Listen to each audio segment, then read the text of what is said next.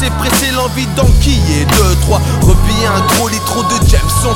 Carotte, pilote vers Charlotte et Jameson.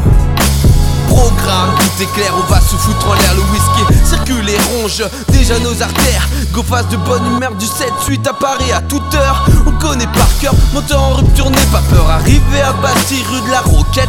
Prépare tes stuff, ta spé, mon style pète. Enfin au fond, on s'en branle quoi qu'il arrive. On est dévisagé, de haut en bas analysé comme un vulgaire objet. Je manque d'expérience en ville, mais bon, je m'en branle. J'ai tout l'avenir et j'aime me jouer à pile ou face. Si la soif n'est pas d'accord, je m'efface ces traces. J'ai toute la nuit pour m'adonner à mon hobby qui est la chasse. Les trois compères circulent bourrés, des zig et des arcs, leur trajectoire sur la chaussée. Certains parlent anglais, d'autres se font mastiquer. Et moi je m'efface, contemple le spectacle, la farce qu'offre la ville. De Paris à Deauville, c'est le bordel, mais passons. Allons chercher Bucci dans le 20e. Fatigué de poser, fumer avec la fusée. Aucune envie de dormir à 4 non loin de la rue des Pyrénées, mon pote. Monte dans la voiture, cuisons sur les quais. Cherchons cette péniche où mon pénis goûtera du chaton frais. Les rues se ressemblent et s'assemblent pour nous perdre. Mais finalement l'hilarité du James nous a rassemblés. On fait valser les traditions.